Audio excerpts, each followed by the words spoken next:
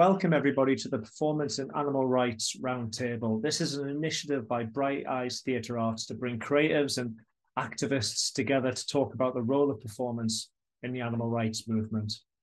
A brand new UK theatre company, Bright Eyes Theatre Arts, is dedicated to centering the non-human animal narrative through performance, tours, theatre and education, training and research. My name is Leigh Venus. I've been involved in animal rights work since 2018 as an activist, organiser and writer, and I've spent over a decade working in culture and heritage.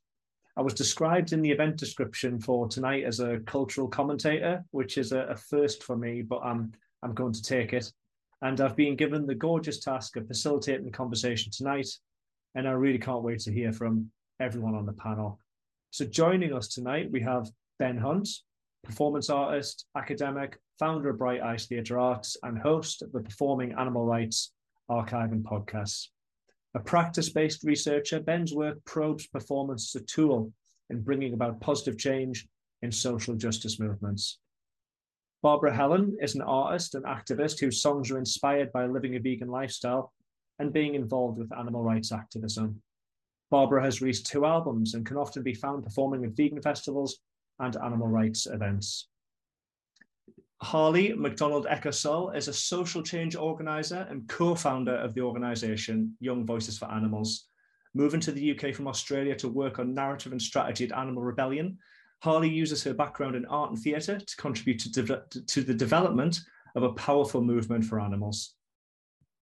Jen Armstrong is an artist who breathes freedom, love and compassion out to all beings via powerful songs of truth via her alter ego, Vegan Queen V. Inspiring people to make more compassionate and mindful choices, her debut album, Freedom Warrior, was released earlier this year. And last, but by no means least, fresh from an art walk and a mini concert in Newcastle this weekend, Daniel Hellman is an award-winning singer, performer, dancer and theatre maker. With his alter ego Sawyer, a sex-positive feminist vegan drag cow, he has created a one-cow show, released an album, and travelled across the US with the solo exhibition Planet Moo. So we've got 2 hours to spend in the company of this fantastic panel, and I'm excited to hear from everyone here tonight. Those of you in the audience, if you could just please keep your mics on mute and your video off throughout the panel so we can focus on our guests. We are going to be taking questions at the end. So if anything comes to mind that you want to put to the panel, just drop it in the chat throughout the event, and we're going to be putting those to the people here later on tonight. Okay, so let's get into it then. Thanks very much to all of our panelists for coming together tonight. I've got a bunch of questions that I'm going to direct at you individually, but for each of them, I, and I'm sure our audience too, would love to hear all of your thoughts. So please chime in and we'll get the conversation going. So Ben, as the founder of Bright Eyes Theatre, I'm going to kick off with you, since you're the person who's brought us all here tonight. How did you get started in animal rights activism? Where did you come from, and where are you now? Thanks, Lee. Thank you very much. Thank you very much for hosting this. I really appreciate your time and your questions to come. It's exciting. So my name is Ben. I am a 33-year-old white man with brown hair, wearing a green shirt with a button a bit too tight around my neck, but I don't want to loosen it up just yet, maybe a bit later. My pronouns are he, him. The question of getting into animal rights activism is quite a basic one, I think. I turned vegan because I read something in a book, and then I went to the Animal Rights March in London and heard a speech by the very famous in the vegan circles, Earthling Ed, talking about would you walk past a dog being kicked? And I was like, no. And then that decides that I'm going to be an activist. So I got into the circles of Anonymous the Voiceless and vegan outreach. And then more and more doing more stuff, and eventually opening a little micro sanctuary in the pandemic, just absorbed a lot of animals in need. Yeah. So where am I now? I'm just at the tail end of my PhD, looking at performing arts in animal rights activism, specifically looking at trauma and how trauma is explored through performance, but also lots of other things. And I just come off the back of a performance last week on a treadmill for 6 hours, looking at the anti-hunt movement. Yeah, so now, and I've kindly got my supervising tonight. They'll know that I'm hopefully eventually near the end. I can see it in the horizon. But yeah, so that's me. Very good. Thanks, Ben. Go on, we'll kick it over to our other panelists. And so, Barbara. Hi, I'm Barbara Helen. I'm an animal rights activist and singer-songwriter. Been vegan for about 10 years. Yeah, I was vegetarian, and I think it was really pre-social media. And through so I found out through a mainstream TV program about the dairy industry and about the male calves getting shot as a waste byproduct of the dairy industry. And it was a shock to me. I wasn't just unaware of that as a vegetarian. And I vowed for those calves that I saw being shot that was it. I was vegan. And that was like, oh, yippee, I'm vegan. You know, the world's going to be a better place. And then you realize that you're opening a door to a whole new world, and a whole roller coaster of emotions, almost like going through a grief process. And I think I've been through pretty much them all and keep revisiting them, getting angry and get down about things, but try and remain positive at the end of it.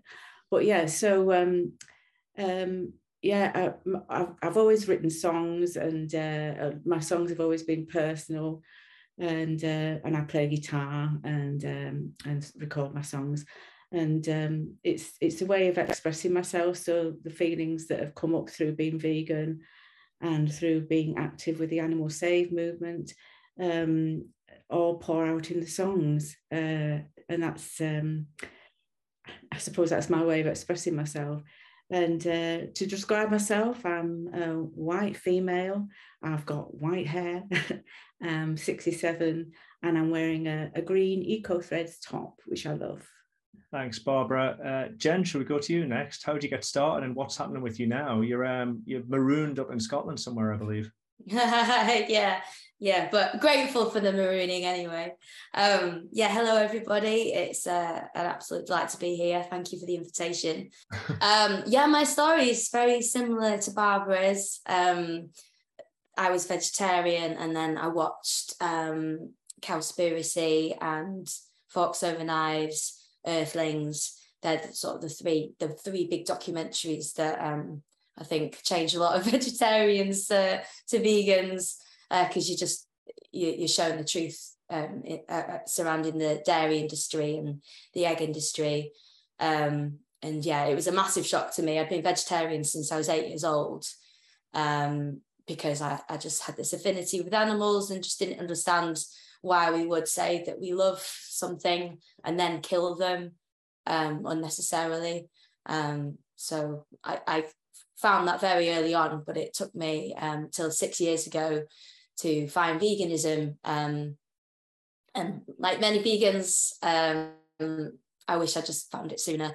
But I'm here now, and I'm a professional musician and have been my whole adult life. So naturally, I just started, once I found out about these industries and what these animals are going through, and naturally started writing songs for them and from their perspective, trying to show the world what was happening from their eyes as well. And like Barbara said as well, I've realised that those songs, as well as trying to share the truth, they were actually my therapy to get through this traumatic experience of not only realising that you've been completely blind to such a massive, horrific truth most of your life, but once you actually take that to your friends and your family, you expect them to have the same reaction as you, and oh my goodness, I had no idea. But actually the opposite happens, and often you're called the crazy one, or oversensitive, or all those words that we know that we're not. We know we're innately supposed to be here to look after the animals, and they are our friends. That's why when we're kids, we have this affinity with animals. So yeah, songwriting has been a big, massive thing for me. in dealing with the trauma that comes with veganism. And there's Claire Mann says, you know, living in this non-vegan world, it's quite traumatic. So yeah, that's me. And I'm on the Isle of Lewis, so I'm in a pretty cozy outfit today. We've been on the beach, so I've got a nice woolly, not woolly, no, it's not wool. It's I don't know, some sort of acrylic material, and my jogging bottoms on. Just feeling comfy and happy to be here. So thank you. That's me. Thanks, Jen. That's powerful stuff. I'm sure we're going to get into the dealing with trauma and how, you know, performance can deal with that. Just jumping to the other side of the world now, we'll go to Harley, who I believe it's around 4 or 5 a.m. where you are. Yeah, it's 20 past 4. I'm trying to pretend that's not real. Yeah, I'm in Australia. Hi, I'm Harley. I'm a 25-year-old white female. Hello. With, I guess. Thank you. Cool. Yes, 25-year-old white female. Dark blonde hair. I'm resisting calling myself a brunette. I've been fighting that for a few years now. And yeah, pronouns are she, her.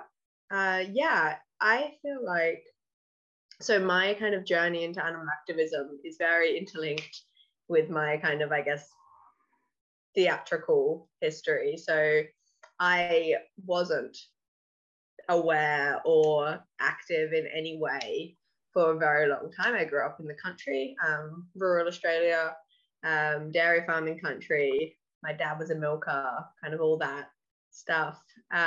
Just very much, I guess, accepted the status quo of how we use animals as being just normal, no question.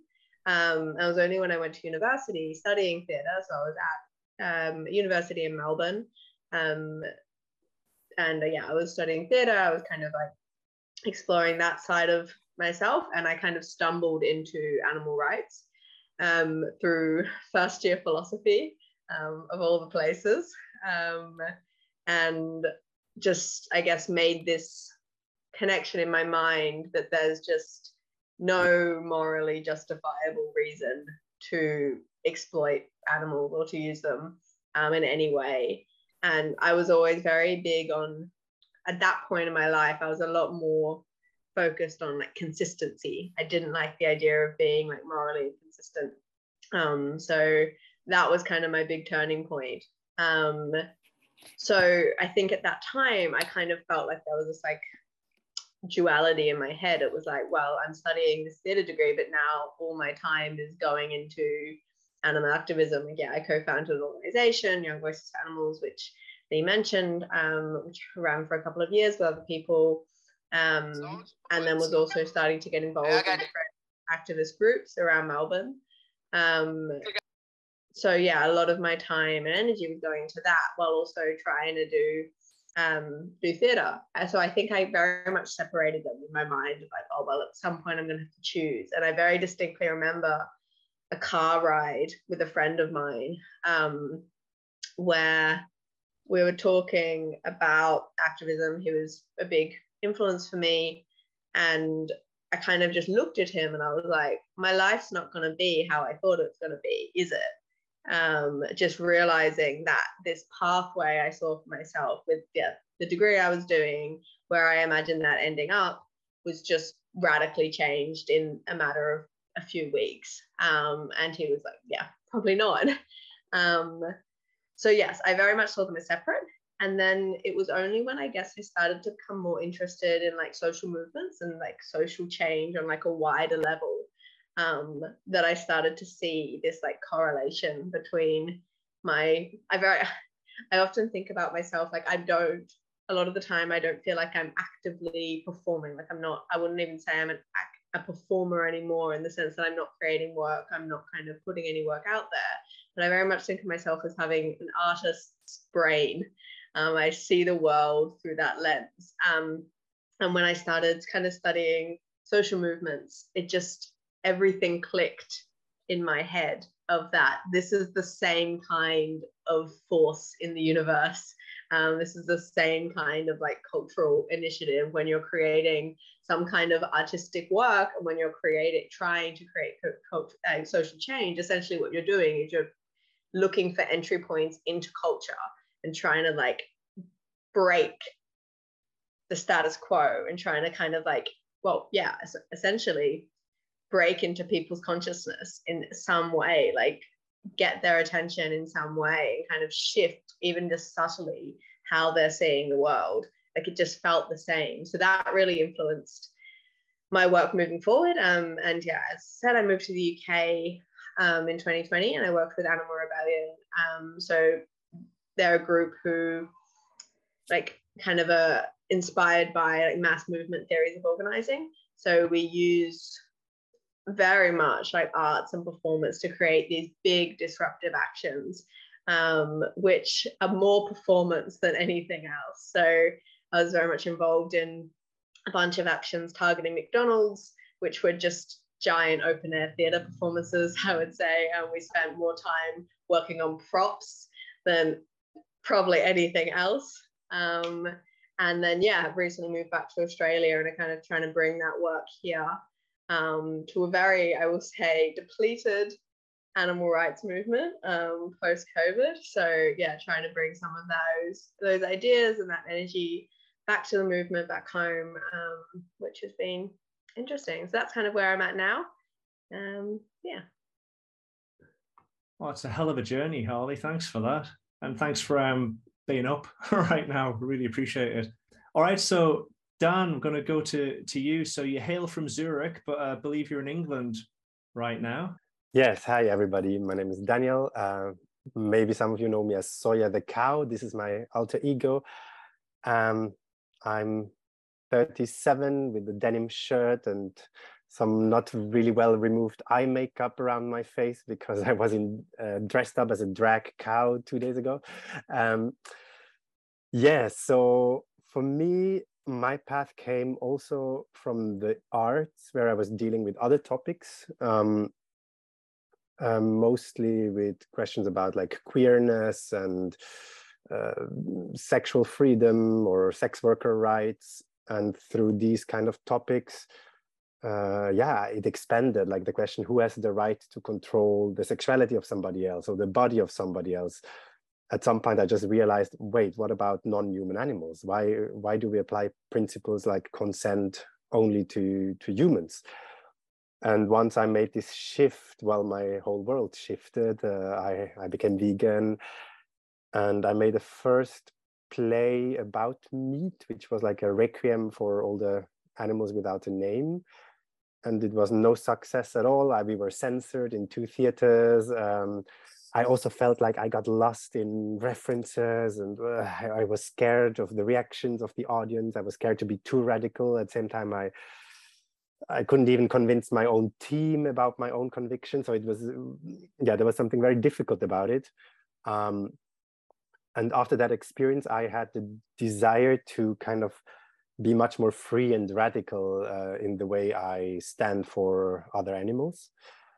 And I found inspiration in drag artists who were defending, yeah, like queer rights or trans rights, or like in an intersectional way with a lot of like, yeah, a lot of body power, let's say. I got inspired and I was like, wow, I need the same kind of fierce, fearless attitude to speak about veganism. And so the idea was born to become a drag cow. That has been 4 years now. In the beginning was a bit part-time, we had COVID, and I would say now she's like my main activity. She took over my closet, my life, my mental health. So yeah, the cow, she's very present. And I try to bring her to all different contexts. Like now it was an art walk, I did exhibitions, an album, a lot of time in art context. So I try to really go there because the voice for other animals is not so much present. But I have also performed in context of protests with and for animal rights activists. Oh, thanks, Dan. I love how Sawyer's consuming your life. I think there's something interesting there about what performance can do to an activist. I love the thought of her taking over your wardrobe, especially. Well, leads us on really neatly to the idea of what does performance mean in the context of animal rights. And Barbara, I just want to come to you first on this, but interested in hearing from all of you. You've been hailed by the co-founder of the Animal Saved movement as the Woody Guthrie that we need for animal rights. So it's a hell of a lot of praise. But what does performance mean to you personally in your work, in your activism, in the context of animal rights? On a personal level, it keeps me sane because it's a way of expressing my feelings.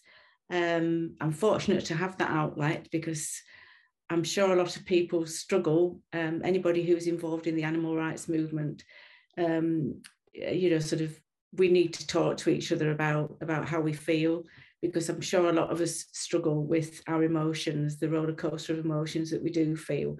And very often when we're stood together doing any form of activism, you feel safe and you feel part of something, and you can see who you're doing it for, the animals.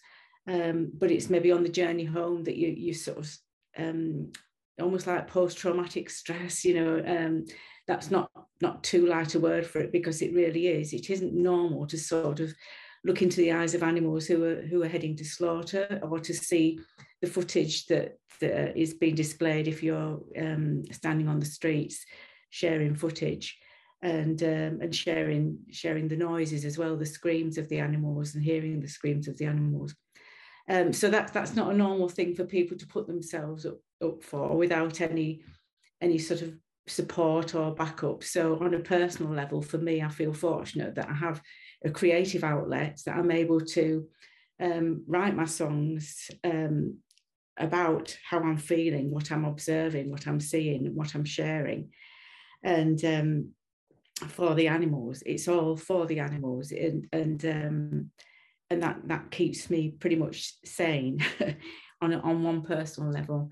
On another level, I think it's really good to be able to share that outlet, a creative outlet, to share my songs for people who perhaps haven't thought about animals in the way that animal rights activists do. And when you become vegan, the way other people have really well described, sort of the journey to becoming vegan. It's and you quite vividly remember all those little light bulb moments, and so I'm hoping to sort of perhaps make light bulb moments go off for other people.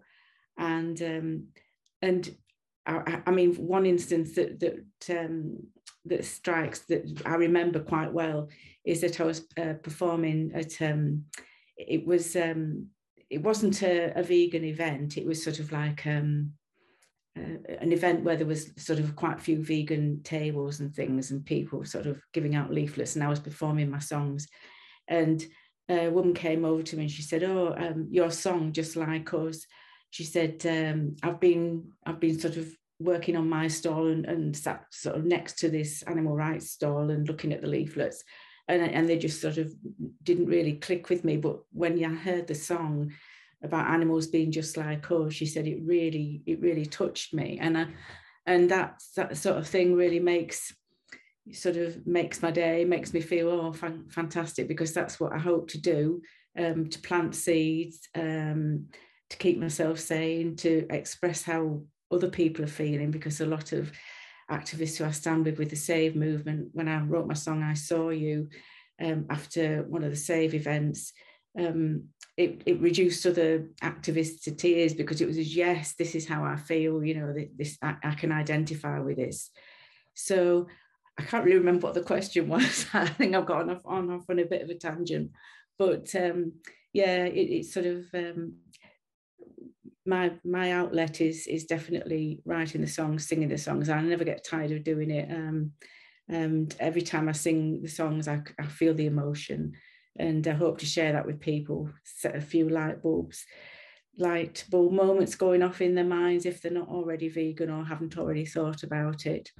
And I think music and any form of artivism, which I like to call it, is a fantastic way of doing it. Yeah, I love the concept of artivism, and it's interesting that you're getting personal meaning from it, but also as a way to deal with your own trauma as well. So for anyone in the rest of the panel, what does performance mean to you personally in the context of the animal rights movement that we're all engaged in? Yeah, sort of following again on from what Barbara was saying, because we come from a very similar place, and what we're trying to do is kind of in line with each other. I think the performance, it just mental health wise, not only singing or performing of any sort of kind, physically it's good for you, it's good for your bodies, but it's good for your mind.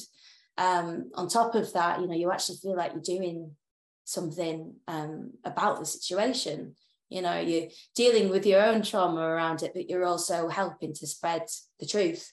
And I believe that in my case, music is how I perform. It's a really beautiful language that everyone understands. And if you can put your message in music, I feel like it can be understood and sort of received a little better than if you were just speaking to somebody about it, or, I think they can hear it a little better through music. Dan, coming from a completely different perspective, non-musical based, what's your take on this? What does performance mean to you in the context of your broader activism? Yeah, so I mean, I also use music for part of it. So I resonate a lot with what Barbara and Jen were saying just before. But at the same time, for me, there is maybe also like a very strategic element where I'm like, how can I, through the performance, fill like a void or a gap that or difficulties we have?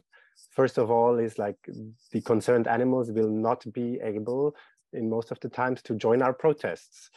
Or like we have like a problem of like transmitting, is that a correct word, or translating, maybe just translating their suffering and their lives or their needs into other people's brains.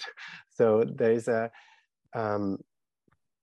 and of course also the land and countryside and city gap, like people in like are consuming in supermarkets and restaurants animal bodies, but they are very distant from the actual animals. And so for me, like the take to create this alter ego who is a cow, it allows somehow to bridge some of these. I can claim to speak from a perspective of a cow. Of course, everybody understands that I'm not. And at the same time, I also feel that like we can use performance to disrupt, to create like something which is, like taking people out of their ordinary habits. And in this opening of the disruption, I think like interesting processes can happen. And this can be like a big animal rebellion staged protest performance, but it can also just be a song. I think once we get this attention and the openness, like that's the interesting place. And for me, the strategy with the character of Soya is also to just get the attention. Because basically when I have all this makeup and costumes and horns and latex others, I don't know, people will listen differently when otherwise they would just walk away and be like, oh, another activist annoying me. And they're like, who is that? What is this? And it's a lot of work every time, for example. It's really like the makeup, the process. And it's sometimes I have this desire, I wish I could do something much more simple, but I feel like it pays off because it creates this curiosity, even in people who otherwise would not have this opening. It's interesting that that idea of disruption and theatricality and how that can really have an impact on people on the outside of this looking in.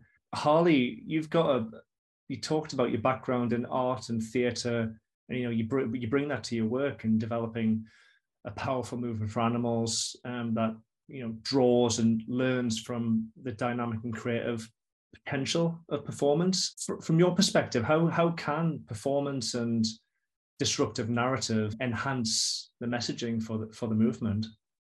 like I said earlier, I see performance and disruption as being very linked, because I think a lot of the time performance and art is some kind of disruption. Like it's breaking people out of the normal everyday routine of their lives in order to get them to look at something or listen to something or connect with something.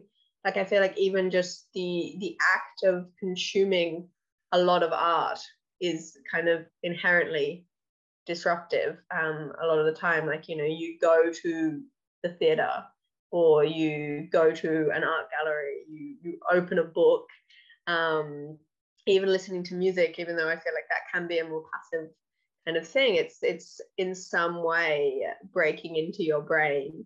So I see that as being kind of like the way we view art and the way kind of art impacts us, I see as being very kind of linked to disruption. So when I think about like disruptive protest, which is kind of what I've been involved with, the idea of breaking the status quo and disrupting normalcy, I feel that's very linked to my ideas of art and how art has this like radical potential for social change.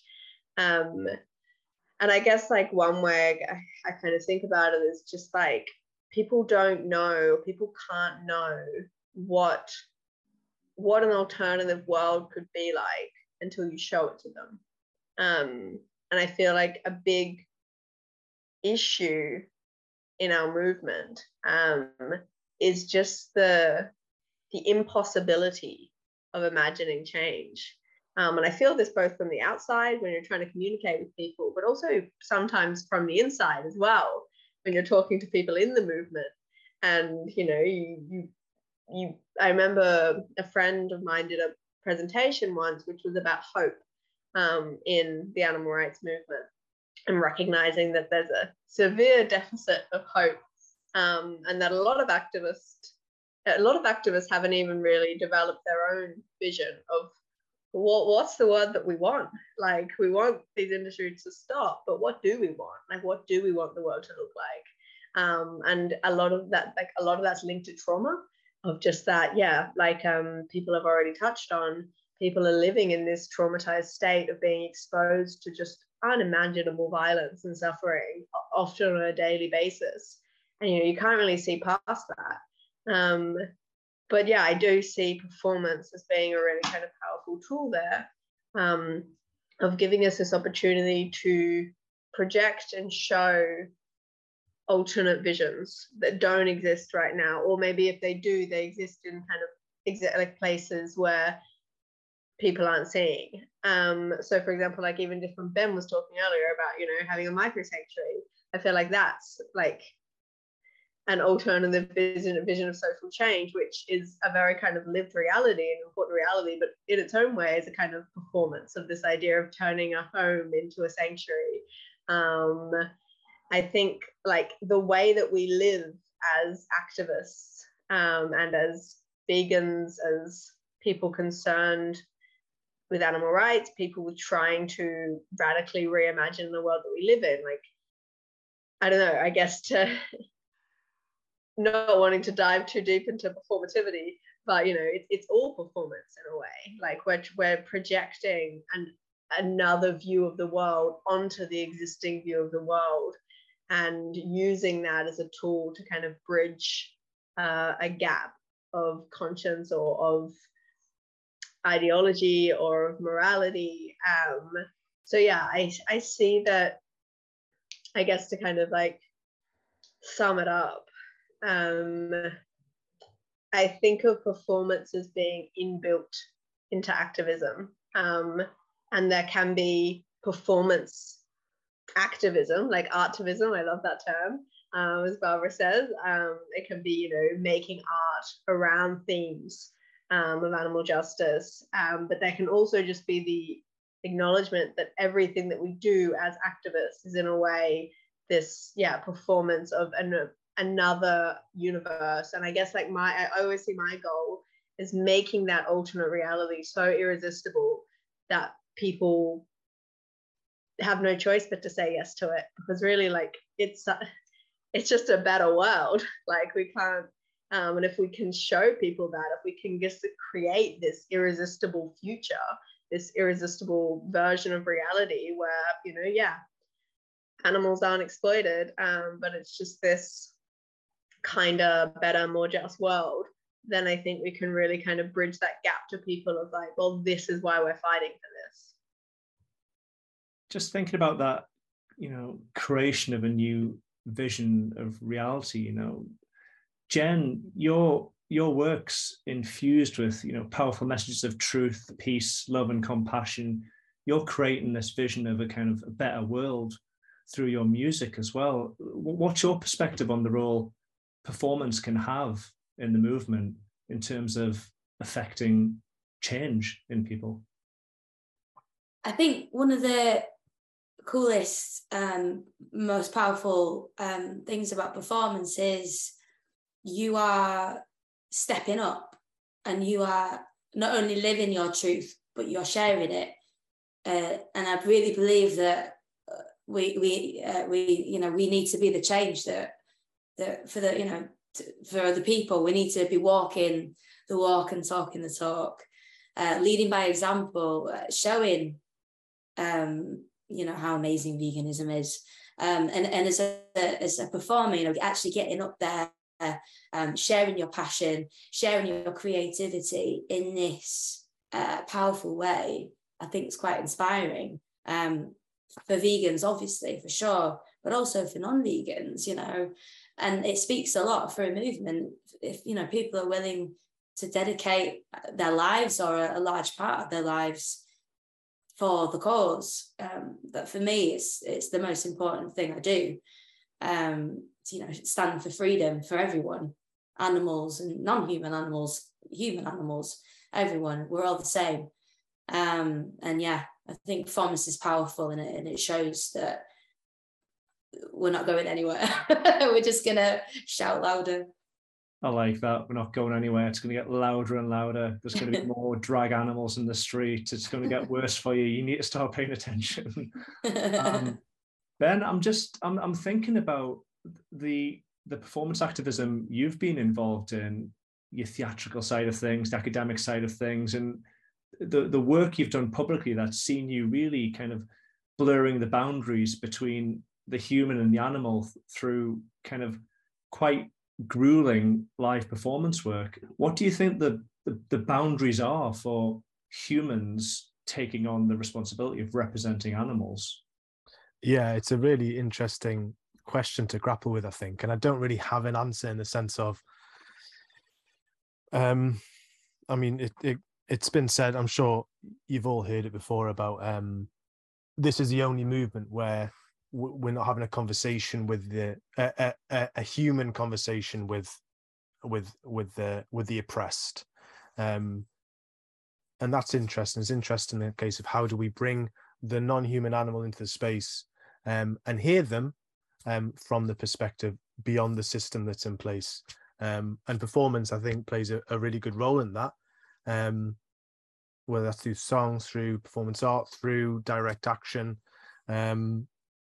But yeah, it's interesting, the representation. How do we not fall into the trap of mirroring societal norms of over sexualization, like of cows in the dairy industry? I just saw an advert for the fridge milkshakes, which I used to love, by the way. I used to go at Asda at like 2 a.m. and get these chocolate fridge milkshakes, and now I look at them and metaphorically spit, and sometimes, no, I don't physically spit on the milkshakes, but they open it and it goes and a really sexy moo, and then it's like put it down. It's like, are you drinking my fridge? And it's just like this complete involvement of the animal, but this kind of complete abstract sexual notion of the animal. But obviously that's not animal rights activism, but there are examples of falling into that trap, which I'm sure if you guys look back and think of it, there are some uncomfortable moments maybe.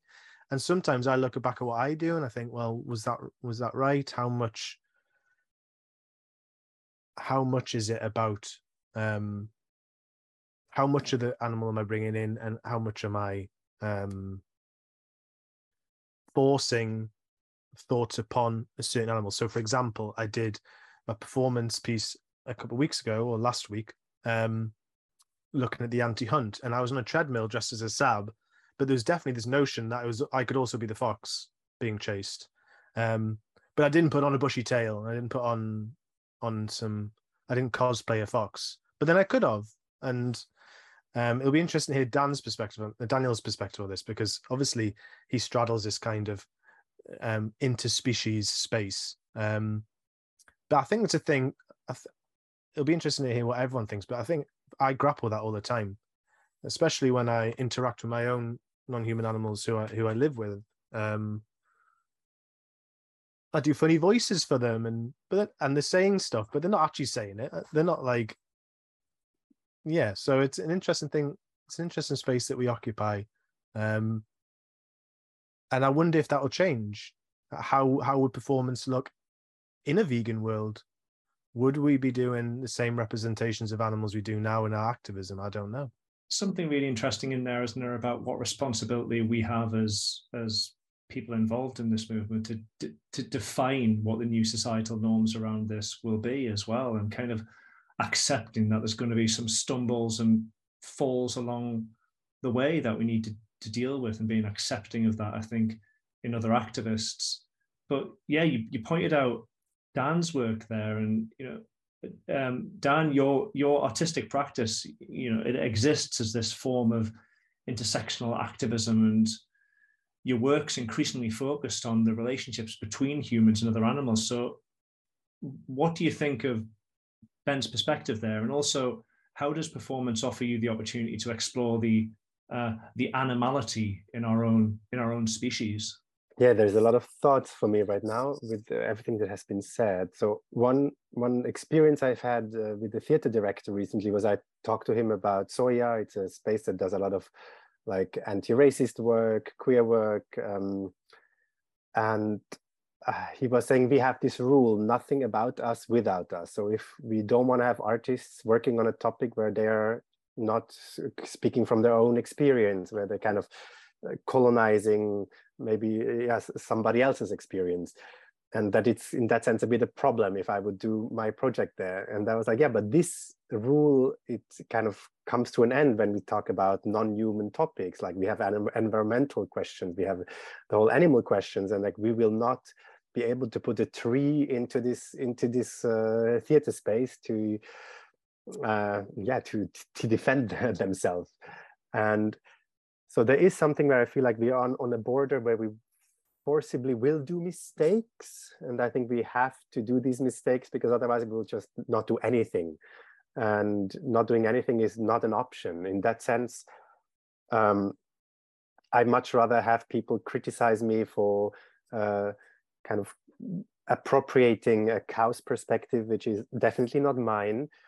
But if I don't do it, then we just don't hear these voices, which are there in these contexts. I think it's different if you visit a place where cows live, but they're not in the art context, or not in the supermarket alive. So for me also then the character, I think it's interesting to kind of be aware that we are playing. I think that's maybe a central part, that we need maybe a distance and a certain also like irony. For me, like there's something, if we over-identify with the performing the animal or the other animal, I think it can be quite cringy sometimes. I've also been witnessing these kind of performances where I thought,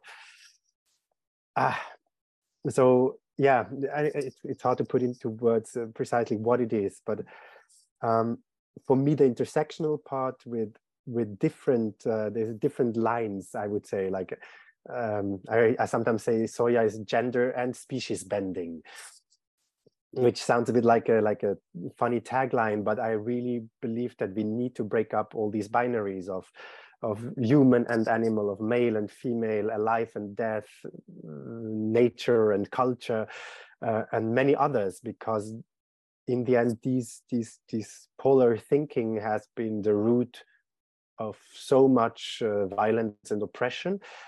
So yeah, that's what I'm interested in at the moment. And rather than asking what makes us different, we can ask what do we have in common, and there is so much, and that would be this animality for me, and reminding those we interact with, be it activists, audience, slaughterhouse workers, or farm manager, or who knows what. Like, if we can remind them of this animality somehow through our performances, I think then we have reached a great thing. Does anybody else have any thoughts on that? 'Cause it's an interesting subject, isn't it, about how we can inadvertently or deliberately appropriate animals in our work. Barbara, what's your thoughts on that? How do you feel about this concept of us taking on the animal's voice without consent and running with it? How do you feel? What sparked it for me, with what Dan was saying, was that I'm very much a believer in oneness, that we are, that's the goal, oneness. We need to recognize that, that we're all earthlings, and ego gets in the way of a lot of things, and that it's better to speak out than say nothing. My songs are usually from my perspective. I haven't written anything from this perspective of the non-human animal, but it's mainly the way I'm feeling and the way I'm sort of expressing myself about it. But yeah, it's you just got to keep learning and growing and recognizing that we are all animals, we are all earthlings, and everybody has the right to exist, sort of on their own level, really. Not quite sure what else to say, really, apart from that. It just that animals have a voice, we're just not listening most of the time. Yeah. Well, thinking about your work, Barbara, so going back to this idea of artivism, that is a way to reach out and to, be heard, to offer empathy and support to others who are perhaps sharing the same feelings. Just focusing on your own work, how do you see creativity and performance as an outlet and motivator for activists? Well, as an outlet, as I said before, it's a way of keeping yourself sort of sane, expressing those emotions, and as a motivator, I think it's great when somebody sort of touches on your wavelength and you can say, yeah, I feel that way too, and it's reaching a part of the soul. I think any form of art or music just reaches a part of your own soul and somebody else's that perhaps just reading something yourself or watching something on a screen doesn't. So I think it's a really good way to move forward, to always have that expression, to be able to share that expression, and for other people to sort of spark that feeling as well, that that recognition about what you're saying. I think very much so. It's a huge part. Yeah. Jen, I'm just jumping off from what Barbara was saying there. I'm thinking about your kind of journey. You spoke about becoming vegan after learning the truths surrounding the industry and dealing with all of that, emotion that comes with that. And like many people out there, you'll have felt the psychological burden of those truths, like I'm sure we all have. From your perspective, how do you think performance can support individuals, whether activists or not, emotionally? I do believe that on a personal level, and for people who are the performers, I think that the physical act of getting out what's in your head is incredibly important. That's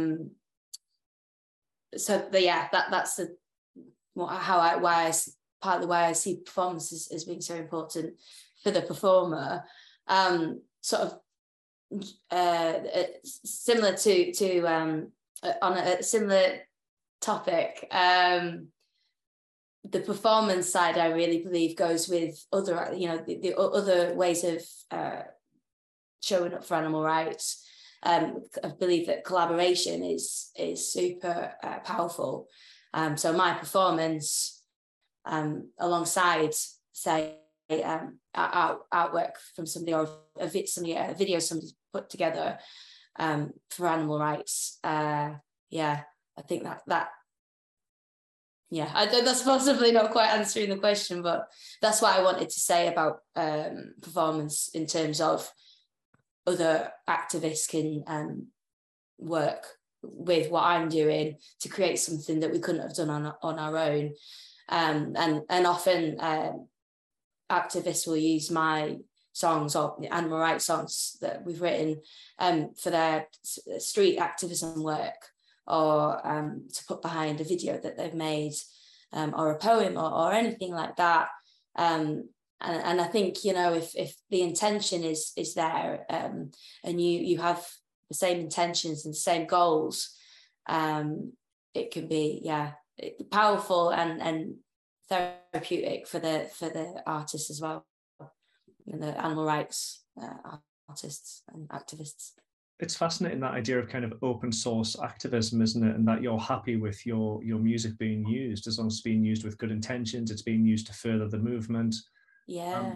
How do the rest of you in the room feel about that, about people taking your work and reusing it, appropriating it, presumably for the good?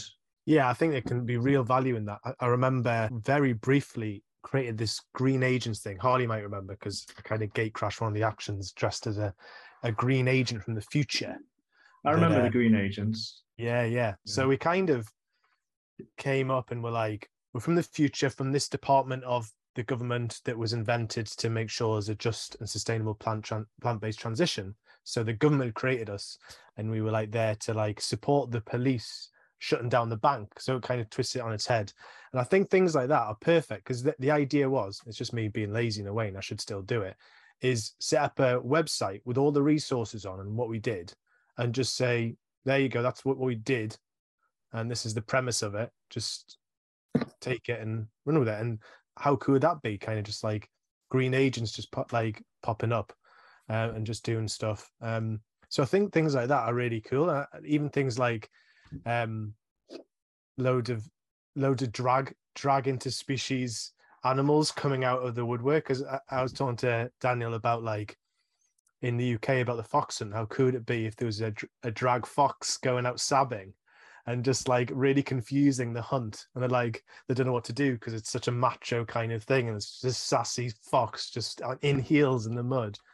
And there's this kind of template we can use, and I think that's an exciting avenue to explore for sure. From a theatrical point of view, I think the songs that Barbara and Jen write are just such incredible anthems anyway in their own right, to just be played anywhere, and such like a communal kind of, you can sing along to them, and they play such a vital role in mobilizing. And then there's this kind of spectrum of performance where we can replicate or be moved to take action. So I think definitely that there should be more of it.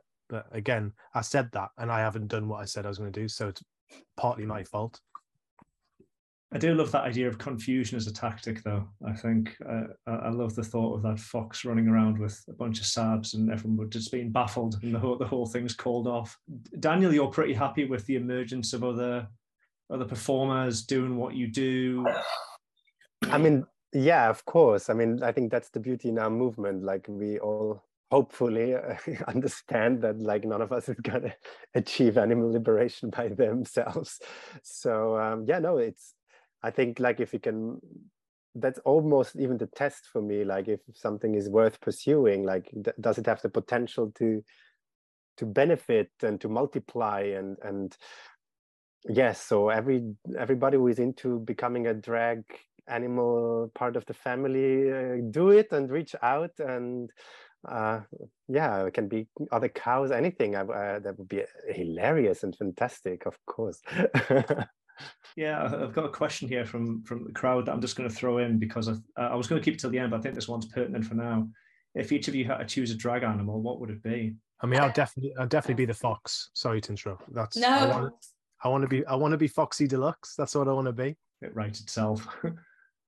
Well, I was just going to say, I think what Daniel's done is really clever and important, because obviously the dairy industry is just so horrific and such it's interwoven so crazily into our society and into the products we buy and the food that we buy from the supermarkets.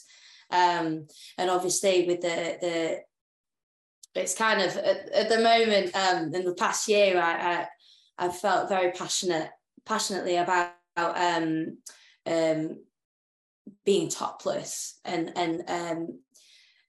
desexualizing, if that's the word, female breasts, because there's absolutely no difference aside from we give life to babies.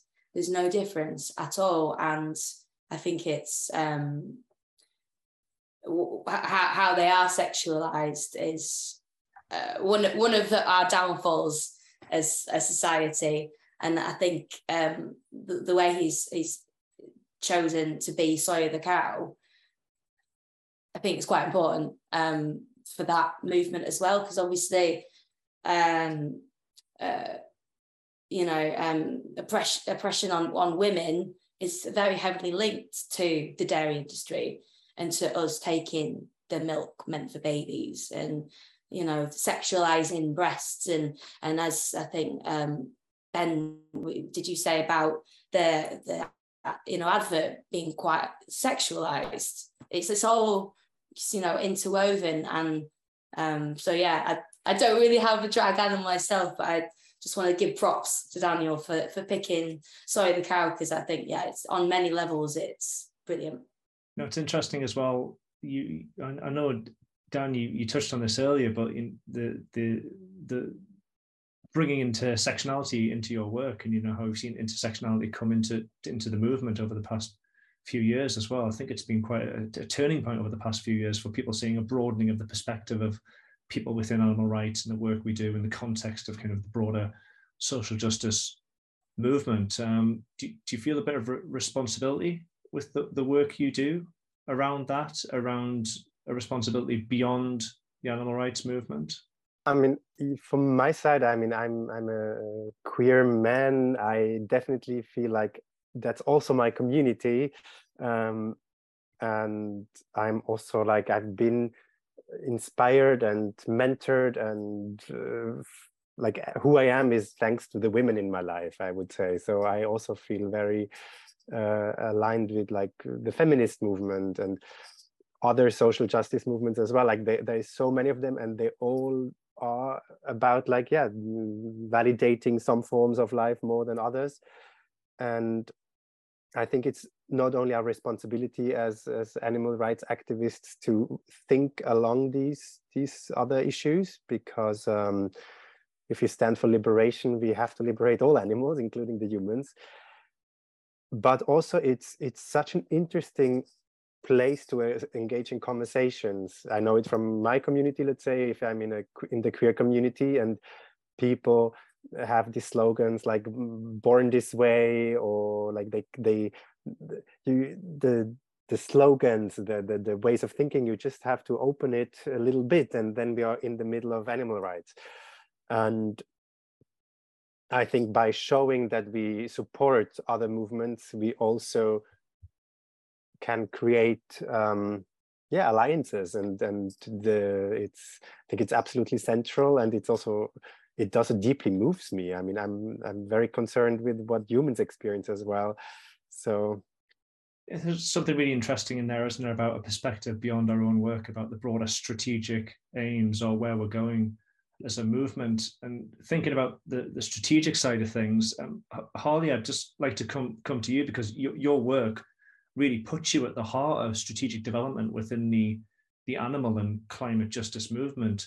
And thinking about performance itself and the work you do, how do you think performance can best be used as a strategy within the movement? How can it be used to further those broader strategic aims?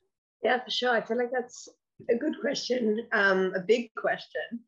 And I definitely feel like, I think it's like something Daniel said earlier, is that, yeah, no one can achieve animal liberation on their own. But I think even like to broaden that out, it's like, we don't know how we're going to achieve animal liberation. Like, we've never done it before. So I think like that's very much my approach to strategy. And I actually, one of the more recent kind of ideas that I've been kind of developing, I talked about at a symposium recently, which it's been in my head for a long time, which was exploring how, the cultural and creative industries and like social movements are very much the kind of the same kind of system. And a big part of that is this defining principle of that nobody knows what's going to be successful until it is. Like, you can have all the available information before you write a piece of music or, make a movie or create a piece of art. You can know what's worked before, what's worked in the past, what hasn't worked. But really, kind of when you create a piece of art and then put it out into the world, you don't know. You can't. You don't have that like ironclad, yes, this is going to resonate with people and this isn't. And sometimes it can be really surprising. I think it's really similar with social change, in that we can have all the knowledge about past social movements, what's worked, what hasn't, what strategies have led to where.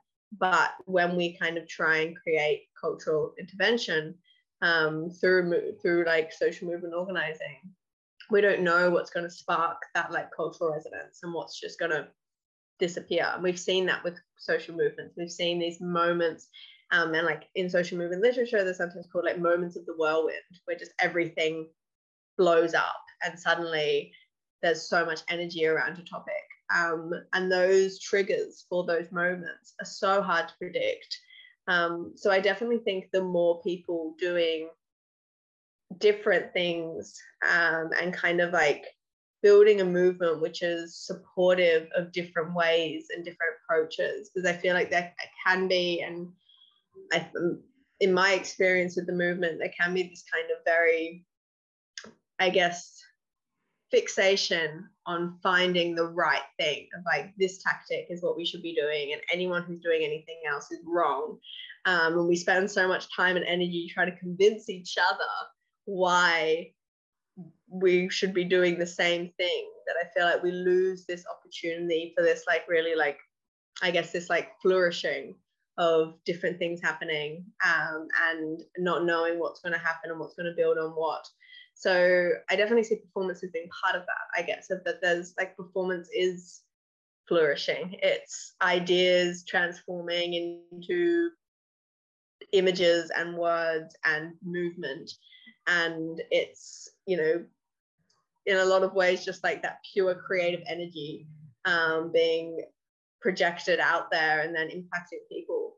So I think like performance is an opportunity to kind of just test ideas as well. And I think that conversation earlier about like,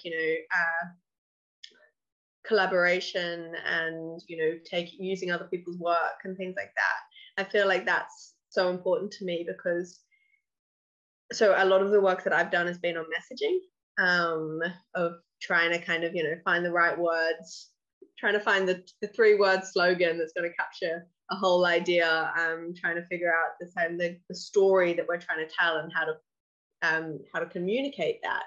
And, the ultimate goal with a message is that someone's going to pass it on. Like, you're trying to create a meme, essentially. You're trying to create this endlessly repetitive idea that just kind of gets spread and loses any sense of ownership. Of like, I think all of our goals would be that our work or our ideas just are out in the universe and no one's remembering, oh yeah, that's that thing that Daniel did or Daniel said. Like, it's like, no, this has just become so ingrained in our world that it loses that sense of origin. So I see performance and art as being this like breeding ground of ideas where we can test what's going to work, what's going to strike this like cultural resonance for people, what's going to inspire other people's creativity. Like, I think the ultimate kind of like achievement of our goals, like I think of this with like actions as well. Like I know with like McDonald's stuff that we did in the UK, it was so fantastic to see, we'd do a big disruptive action, would use certain imagery, certain words, and then to see that repeated around the world, like people using the same imagery, the same words. And for me, that's like the ultimate sign of success, of that people have taken this idea and it's done something to them, and then they've transformed it and they've spread it and shared it. So yeah, I think performance is just this big, like, yeah, petri dish of ideas, and ultimately trying to strike upon that those certain things that are going to then spread. It's interesting thinking about the spread within the movement, but then the spread beyond the movement as well, and how people who aren't on our side or in the movement yet feel about what we do. And I'm thinking of Dan here, and the way that your projects in particular, you know, they question social norms, power relations across a range of fields: sexuality, human, animal rights. How do you think performance activism can influence public perception of the movement? And kind of what responsibility do we have as activists to be conscious of how we're affecting that public perception? Yeah, so I think there's just a huge difference of where we're seen and by whom or who is addressed. And I think that's maybe also something that in the animal rights movement, we are sometimes a bit confused by. Like, do we create and share content for convinced vegans? Do we share it? Do we hope that, I don't know, we have an Instagram channel with lots of slaughterhouse footage, like that we understand like who is actually watching that and what we want to achieve with this? I think it's a very thin line in a world where we all battle for attention. I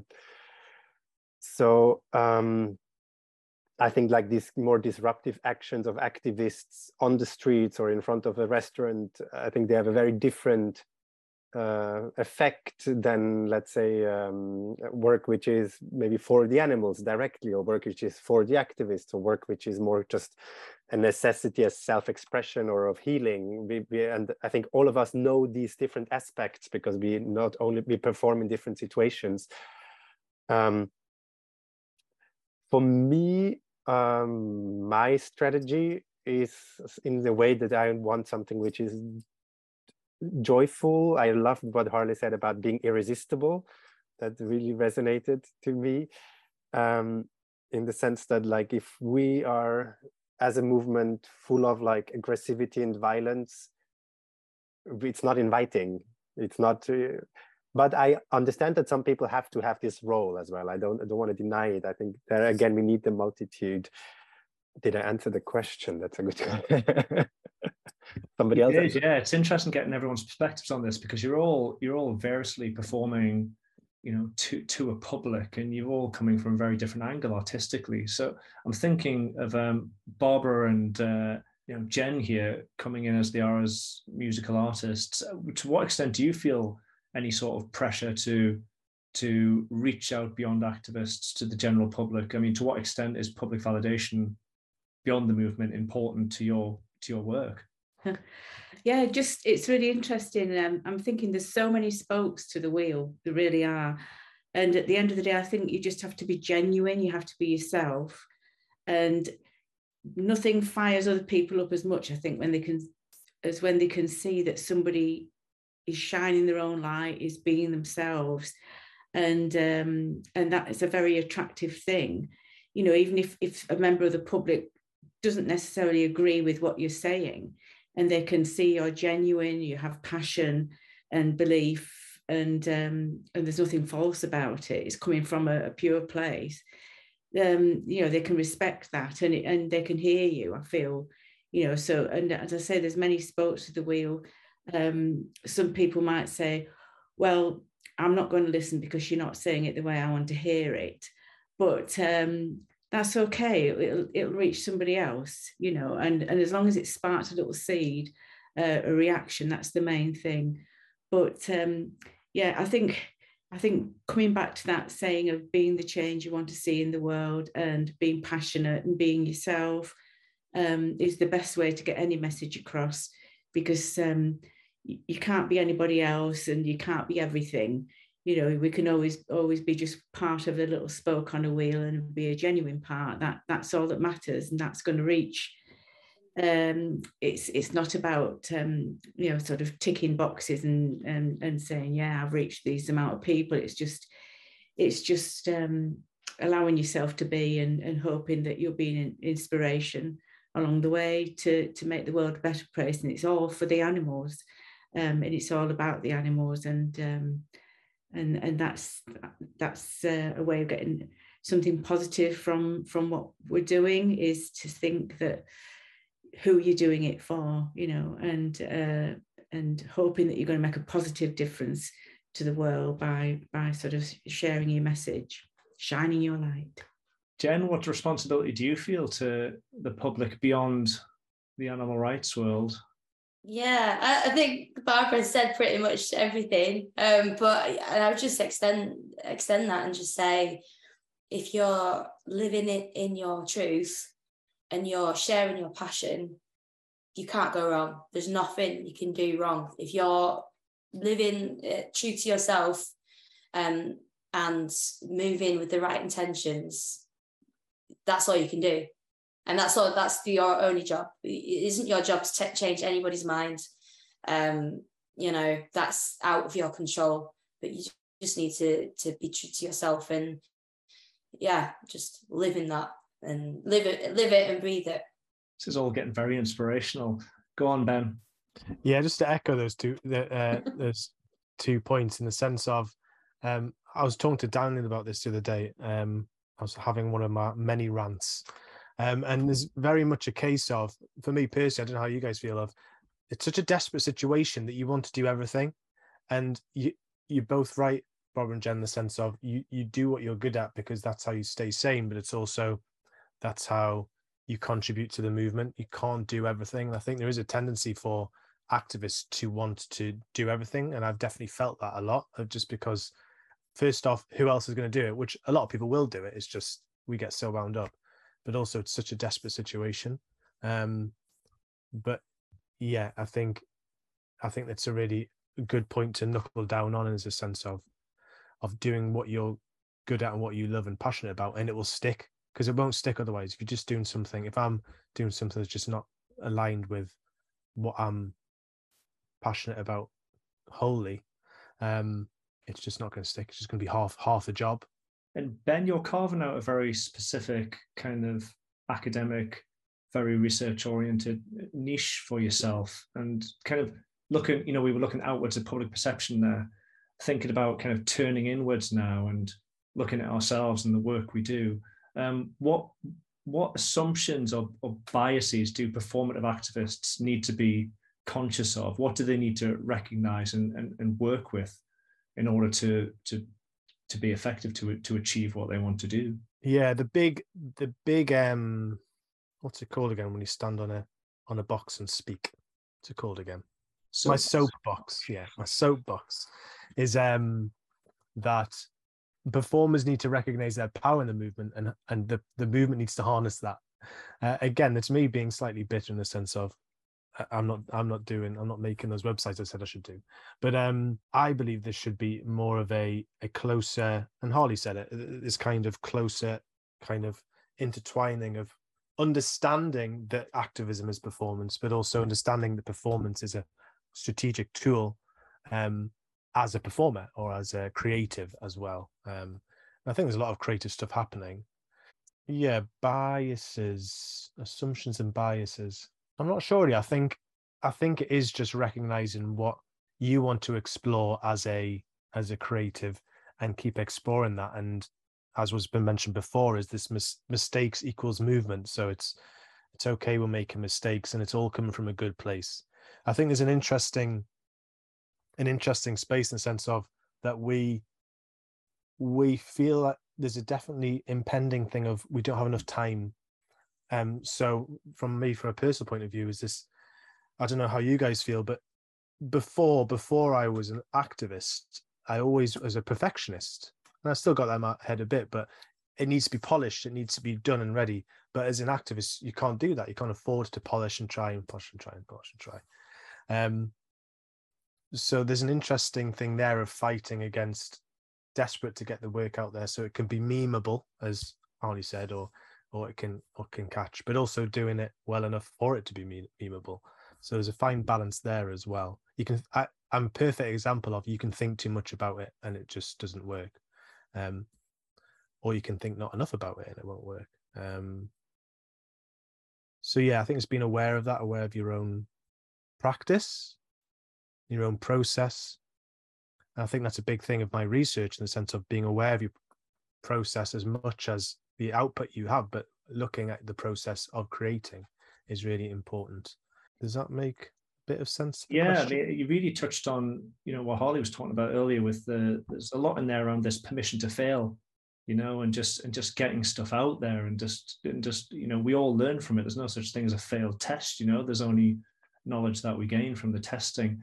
And Harley, thinking about the work you do, sort of coming off of Ben's point there, I mean, from your perspective, strategically, what challenges do performative activists face doing this work that need to be solved? Yes, good one. Just to go back quickly on the idea of failure as well. I remember I was working on something which is this thing I was talking about earlier about like cultural change and social change being really linked.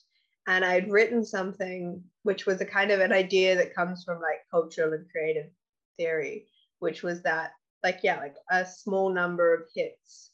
There's kind of like a small number of hits comes out of like this massive like number of flops, of like you end up with a huge number of flops and a very small number of hits. And I was kind of writing something about that, and a friend was reading my ideas and kind of like suggested a rephrasing of, rather than thinking about it of like, it's just such a tiny number of successes put against a massive number of failures, of kind of rephrasing it and like rephrasing it in my mind as well, of it being a large number of failures are needed in order to find that small number of successes. And I feel like that really like shifted the way I thought about things. It was such a small kind of suggestion, but it really kind of like flipped things for me, of rather than seeing failures as being exactly that, like not striking upon the right thing, doing something wrong, rather than seeing it as like that, instead seeing it as like, well, this is what is needed in order to eventually get the thing that's going to work. And like definitely when I was working with Animal Rebellion, and when I've been working with any group, there is just a massive amount of things that just don't work. Like we did so many things which never even ended up happening because of whatever reasons, months of planning and then just nothing, or kind of things that happened and then fell flat or completely flopped or got backlash. And it's kind of like a big, I know in the work that I've done, I've talked about needing artistic leadership in social movements, both because we need people who can think creatively and build creative kind of constructs, but also because like so much of activism is resilience, and no one has more resilience than artists in so many ways. Like I feel like we're just used to living in this kind of uncertain, unsure landscape where you can put months or years of unpaid labor into something and then just see it flop completely, and then the next day be back at it building the next thing. So I think I've kind of forgotten the question, but I think I've answered a different question. So yeah, I definitely think that kind of like resilience and that commitment to going back and trying again is incredibly critical to social change, and it's something that is just it's kind of like it's a part of being an artist as well. So I feel like that's like, it's a very transferable skill, and the more artists we have in social movements, the more people, but you get a banker in a social movement, and I've seen this happen, people coming from corporate backgrounds, and some of them are fantastic, some of them are completely amazing, but some of them just can't deal with the uncertainty of this thing of being like, but we work so hard, and it's like, yeah, and now we just got to scrap all that and move on to the next thing. So yeah, I think that's a really powerful kind of tool that we have in our toolbox to be able to apply to the movements that we're building. It's interesting, isn't it, that idea of resilience it just feels so important to activists generally, but particularly people who are coming from an artistic performance perspective. It's one thing to be standing on the street talking to people about veganism or holding a banner. It's another to be putting yourself out there artistically and exposing yourself like that. What does everyone else feel about that idea of resilience? Does that resonate with your own work? Jen, how does that resonate with you and your creative output? Is resilience important to you? I mean, as I was saying before, you just gotta move and create and be and move with the right intentions. And I feel that if you do that, it doesn't, for me personally, and I've had all the conversations that everyone has with non-vegans and people who are trying to, make themselves feel better by putting us down. And I've realized, nothing can affect me anymore. No one can, because it's not even, I don't even think about it. I'm just being true to myself and just using the gifts that I've been given to try and make this world a better place.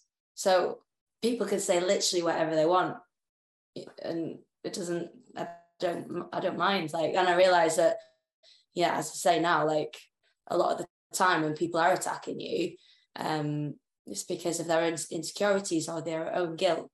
So it's trying to work with that and try and, make it a positive experience for them, so that you can actually try and help them through this, guilt that we all experience. It's just as vegans, we're actually now trying to do something about it. Barbara, I've seen you enthusiastically nodding there. Does that resonate with you too? That idea of just getting on with it, speaking your truth, let the haters be damned. Oh yeah, I mean, I agree with what Jen said. I mean, because we all evolve, we all change, we all grow. But and I think once you realise that, this is my truth and it's right, and you know it, you're living it, then you have that resilience, and you're not so much dragged down by what other people are saying, and if they're disagreeing with you, that's okay. If they want to say the sky is yellow, that's fine, that's okay. That's your perspective. But once you're sure of your own truth and you just live in that, then it helps with that resilience, definitely.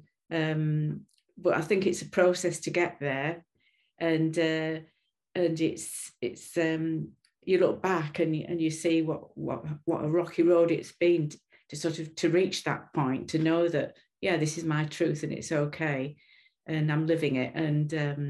And if you're ready to hear it, that's good, because the more people that do it for the animals, it's great. The world's going to be a better place. But if you're not ready to hear it, I remember Joey Carvstrong saying that you could just be like that tiny percent of somebody's 100% change. You're not going to do it all in one conversation, but we've all, if you think where we've all come from, I was brought up, sort of eating animals and, not thinking about it. And it's been a long process, to get where I am today. So I think we have to not forget that it's been a huge learning curve, that we've evolved, and that everybody is capable of that. And it's just getting that message out there in whatever way you can, so it can be heard. And the more genuine way you express that message, the more likely it is to be heard. Yeah, it's a real embrace of process, isn't it? And Ben, you mentioned earlier that idea of really getting to grips with the process being the thing almost, rather than the end result. How does this resonate with your work in terms of resilience? Yeah, I think it's really important. I think, again, going back to my process in the sense of, the more I've done this research, the more I realize that my practice and a lot of people's practice, and I can definitely resonate with Barbara and Jen's, is this kind of moving within, this kind of using my art to explore my own experiences, and kind of, and that's how the message will come across, because of exploring my own experience, exploring my own trauma. And going back to what Barbara said at the very beginning, Jen's also mentioned it, of this kind of this creative output being a form of healing and a form of of an empowerment, and it kind of keeps you sane. And I think that's a really interesting strategical point as well, in the sense of so many activists suffer burnout, and whether that's a case of, is it because we haven't found our, well, obviously I've suffered burnout for sure, in the sense of it feels hopeless a lot of the time, and there's so much trauma, and we're living in that, and we're submerged in that constantly. Every day we're reminded, it's the back of our heads all the time. But is it the case that of this kind of creative process or a passion process, that we are coping with it and building resilience because we have this form of outlet? I'm not saying we're creative, so we're better than everyone else. I don't mean that. I mean, creativity is a perfect mirror for that. I mean, there'll be people who bake amazing cakes that is another creative outlet, or great speakers, or video editors, and they're finding this output to stay sane and stay resilient, and recognizing that as a strategy in our own activism is really interesting, and really something that I'm interested in. Again, it's about process, looking at our process and how is it helping us, and how can we tweak it to make us even more effective and more resilient as well. Yeah, I think there's something in there, isn't there, about that inward focus on making ourselves better, more resilient, more open to failing and learning, that can help us break through more with the public, that can make us more effective as activists. And I'm thinking particularly about I was really thinking about the idea of breaking through there, and thinking about Dan's work in particular, which from the outside looking in for many people is quite transgressive and provocative. And I think, what boundaries and taboos can performance and animal rights be used to explode or break through? What are the frontiers that we can break through here with performance? So for me, I think one really important boundary, and I think we have mentioned it many times, is this one between art and activism, or also maybe activism and entertainment, that we manage through creative ways of doing what we want to do. We manage to kind of get into spaces where otherwise we wouldn't exist, where nobody speaks about animal rights, basically. And I think that's something I think we can become even much better, that we really find ways to be heard from parliament to big newspapers to the board of a big bank. I don't know, like that we learn how to creatively make ourselves heard in spaces where otherwise we don't exist. And another element for me would be to find a way to be confrontational, but like in a maybe compassionate way or something like this. And that's something I've been struggling, and I'm still struggling a lot, like this. Do I want to have this discussion again, or should I say something? Should I not say something? And I think the performativity of these, also all these conversations we lead in our families, our teams, with our friends, with our collaborators, if we learn to do this more lightheartedly and more efficiently, that I think we can just be better activists and more lighthearted human beings. So I think there's a lot to in my own practice also I've been learning, because I was in such a despair space and Soya was kind of my outlet to have a positive vision, to be optimistic, when I was actually just like, I just read another book about, I don't know, fishing industries, and I don't want to leave my bed. And how can we lift each other up and grant ourselves beingness, that we are allowed to just be animals on this planet as well. That's fantastic. It really ties back, I think, to what Barbara and Jen were saying earlier about being ourselves. And I love that idea as well about confrontational compassion. I think I've not heard that one. It's an interesting approach, because I think a lot of it is just confrontation. So to bring that compassion and not lose it as well when we're engaging with people, I think is really important. Beyond where you're all at now, what's the next stage for you all creatively? Where do you want to go next from where you are now? Yeah, for sure. I feel like this is a hard question for me to answer because I never seem to be able to know what I'm going to be doing in the future.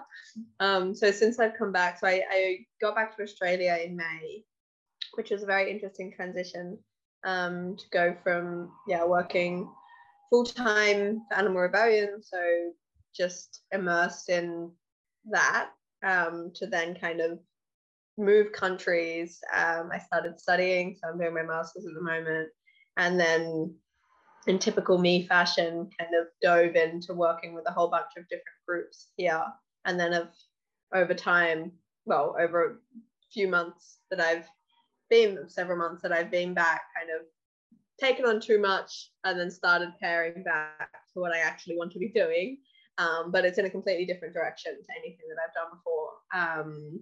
Always focused on animal justice, of course, but just like not what I imagine myself doing. So I see, I guess in the future, I see myself always kind of bringing in the elements of performance, and I do hope to start, I guess, bringing what I learned from the UK about creating these like disruptive, colorful, visual actions back home.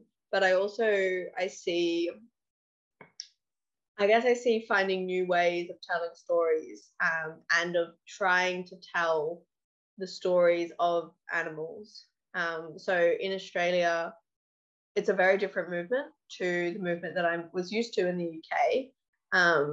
There's a lot of, commonalities, but there's, I guess, the history of animal rights in Australia is kind of a bit different, and it comes from a different place, and it's very grounded. The core of animal rights here is very much based on exposing injustice in a very kind of like visual sense. Like a lot of the movement here is very based in investigative work. A lot of it's based in, the kind of early work of animal liberation, doing open rescues, and then the kind of later work of groups, going in and then using footage to kind of show the realities of farming, and then trying to create cultural shift that way.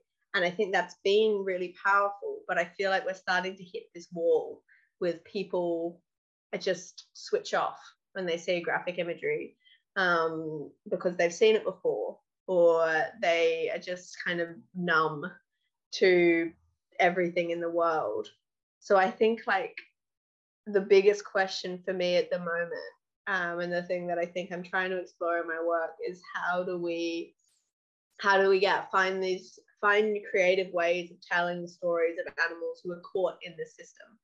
And I think, the work that Daniel does, the work that Ben does. I'm not as familiar with the work of Barbara and Jen, but I will be definitely looking both of you up after this, so I'm looking forward to that.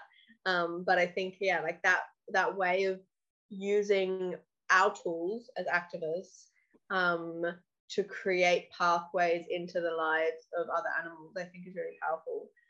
So I think that's definitely probably on the cards for me, of trying to figure that out in the context of Australian animal rights, and trying to also, I guess, get better. Something I've been wanting to do for a while is get better at building more like long-term campaigns that extend on from these big, bold, flashy actions, that then actually like expand that out into, well, what is the goal here? What are we trying to kind of shift? And then if that doesn't work, how can we try another angle? So yeah, sound like you've got your hands full.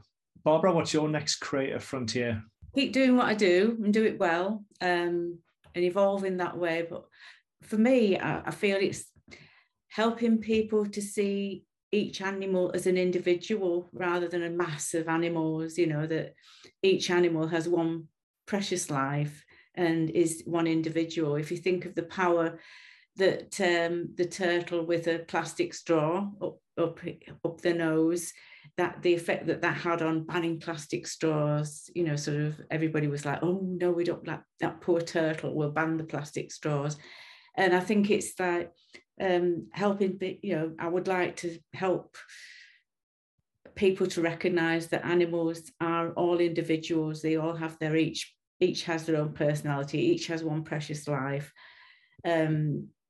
Just evolve organically as I can, do what I can, be supportive to other activists that I'm involved with, or that I don't know, and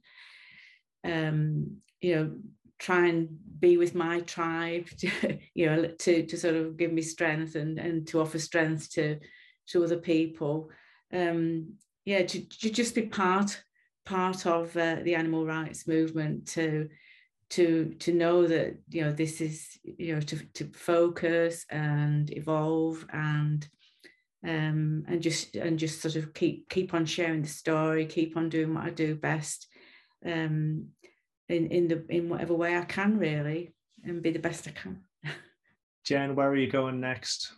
So the album I released a few months ago, it started off as an animal rights album, and then over the last couple of years it's transitioned from an animal rights album into an animal rights and human rights album, because we are all one, and humans are not going to be free until the animals are free.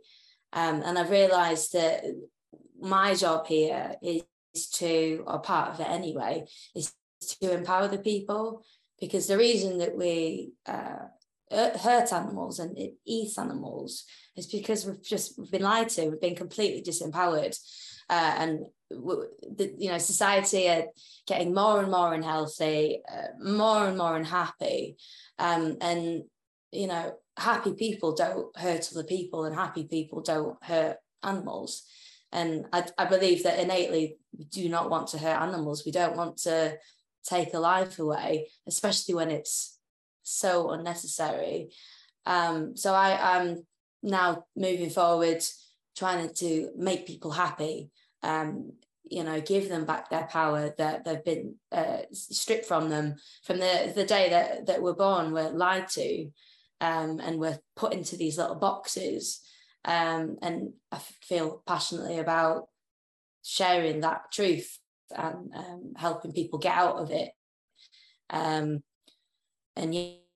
my songs are moving forward into more uplifting songs, and songs that you can move to, you can dance to, because that supports the health side of things. And physically moving, as I said before, it really helps you mentally. So if you're moving, you're going to be feeling better, and that then vibrates out to the rest of the world. The more happiness we can bring in to the world, then that's just going to help the animals, human animals, but our animal brothers and sisters as well. More gorgeous positivity there. Thanks, Jen. Dan, what's next, and where do we go? What's next for Sawyer? What's next beyond Sawyer? Where are you headed? Yeah, so Sawyer has quite some nice projects coming up. So I'm very happy with that. I feel like after the COVID kind of time, a lot of seeds that have been planted and waiting for a long time, they're kind of starting to blossom. My curiosity with Sawyer would be to bring her somehow to TV. I'm working on that. I think she would work really well as a TV character, just in the idea of reaching more audience and reaching like a completely random audience. So I think that would be something I'm really interested in. But I'm from Switzerland, so it's a bit different. We don't have the BBC. And then I also work at the moment on a project which is a bit complementary. I was just realizing my network is very good in the Swiss art world. So rather than just doing art in this context, I now try to get the whole art scene in Zurich, my hometown, but also beyond in Switzerland, to go plant-based. Because if they want to do more than just like greenwashing talk, and take sustainability goals seriously, that's like a logical step. So my vision would be to kind of, hopefully create a new normal within the art field, and that like this, it's kind of beaming outwards to other realms of society. I live for the day when Sawyer has a primetime TV show. we'll know we've made great strides. Ben, I'd like to know where your creative practice is going, but also as the originator of tonight's session and the founder of Bright Eyes Theatre Arts. Beyond your own work, what do you think the future is for performance in the animal rights movement, and kind of what's your biggest hope? Yeah, I think my biggest hope is, like I said before, about the realization that performance has this power beyond just an add-on or just a thing we do as like supporting the movement. I feel so passionately that it's intrinsically interwoven, whether we like it or not. Like, I always go back to this thing of, if we go outside a slaughterhouse and do a vigil, that is a performance. And yes, and I think the bridge we've got to get over there with activists not thinking like that is it doesn't make it less real. Just because it's in a song doesn't make it less real. Just because it's a theatre production doesn't make it less real. It brings out something. It distills it into something that we can consume, not in a capitalist way, but in a emotive way, in a tangible way. And I've just written down here, and I think it's kind of connected, but this in creative practice, we're dealing with beauty, whether that's like the beauty in trauma, if you get what I mean. I mean, we find awful, sad songs beautiful in a weird way, don't we? But we also find beauty in utopian images and stuff.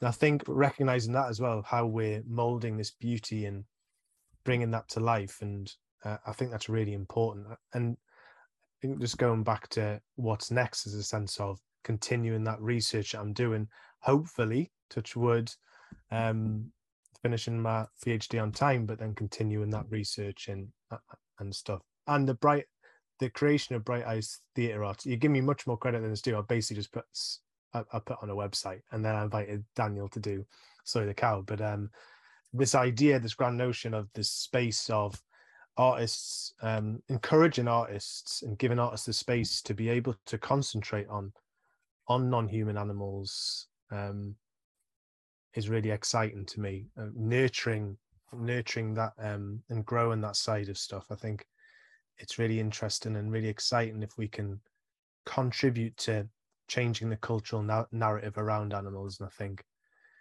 that's how change happens, when people start feeling differently about animals because they're hearing stories about them through the presentation of beauty by creatives.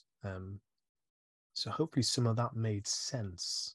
It did, Ben, and I'm not going to allow you to talk yourself down, because I think we've had a lot of positivity in here tonight, and there's plenty of people outside of this room are going to talk us down, so let's not do it to ourselves. So, Ben, I know you've done amazing work, and I know you're going to continue to do it, so stop it. Do you know what? We are rapidly approaching the end of this. Now, we've actually just got lots of nice comments rather than questions, so what I want to do is I want to make sure that people can find you and follow you and get in touch with you beyond this. So I'm just going to go around the screen in the order that I can see you, and just ask you to tell anybody who's listening now or will be watching this later where they can find you. So Instagram handles, Spotify, whatever it may be. Barbara, I'll start with you. Yeah, I'm on Facebook, Barbara Helen Vegan Eyes, and I'm also on YouTube, Barbara Helen Vegan Eyes, and I've got a Bandcamp page, Barbara Helen, where all my music is there, and you can also listen to me on Spotify and on Apple Tunes and things like that, Apple Music, and sort of just. I think they're my platforms, really. I'm just getting to grips with Instagram, so I haven't quite got there yet. Most of my stuff's on Facebook, and music's out there. And did festivals across? Oh yeah, yeah. Sort of. It's mainly through the summer I've been doing things, but yeah, I'm available to sort of do festivals. And a couple of weeks ago, I was at the plant-based treaty event in Newcastle, just performing live outside, and just get out there and do what I can when I can. So yeah, available. Vegan Queen V, where can we find you? Vegan Queen V on YouTube. My album is on Bandcamp. It's called Freedom Warrior, so you can find it on there. YouTube, I've got a few singles from the album up on YouTube, and I have a website which is veganqueenv.com, and Instagram veganqueenv on there. I got kicked off Facebook, so you won't find me there.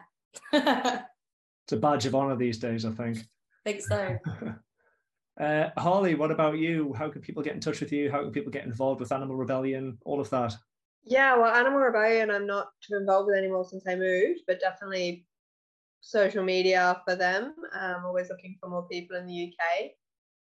For me, I'm on Instagram. I'm not a motorbike because I'm not. I'll put my details in the chat. I have a Medium blog site as well, where I occasionally write about these kind of ideas, and I should more regularly. And then also, just if people want to kind of chat or anything, I've just put my email in the chat as well. Feel free to reach out. I love to talk to people, love to have conversations about social movement, social change. And then you'll probably, if we have a successful action at some point in the future, you'll probably see me locked onto something on the news. So fingers crossed with that. Thanks, Harley. Daniel, so outside of a primetime Saturday night BBC TV slot for Soya the cow, where can people get you? Well, you find me also on basically all the different social media at Soya the cow, Soya with Y. Also on YouTube, there's some videos of songs, some theater trailers and stuff like this. But I think the best is Instagram. I share stories of my daily life as a drag cow. Fantastic. And Ben, where can people get involved with your work, talk to you? Yeah, I think my best protocol is my website, benhunt.info, because that's got everything on. But also, on Instagram, Bright Eyes Theatre Arts, or Bright Eyes Theatre. It's one of the two. I'll put it in the chat as well. This is how new it is, eh? You still can't remember the Instagram handle. Fresh out the box. But yeah, please do get in touch if anyone hears this and wants to collaborate, or I'd just love to talk to any creative about their practice on animal rights, because that's what I'm writing about and looking at. So, all right, well, we're going to bring this to a close. Thank you so much for giving over 2 hours of your time, everyone, particularly looking at Harley, who I imagine is going to go to bed immediately after this. All right, well, thanks again, everybody. It's been a pleasure listening to you all, hearing from you, learning about your work. I'm sure you're going to get lots of followers, lots of people getting involved, and I wish you all the best in everything you do. And I hope to see you out there doing work for the animals. It's been a pleasure. Thanks, everybody. Thank you. Yeah, thank you, Leigh, for such a thoughtful, really well-structured, lovely, calm and relaxed session. I really appreciate your time. Pleasure. Thanks, everyone. Thanks, everyone. Thank you so much. Thanks. Bye. Thank you so much.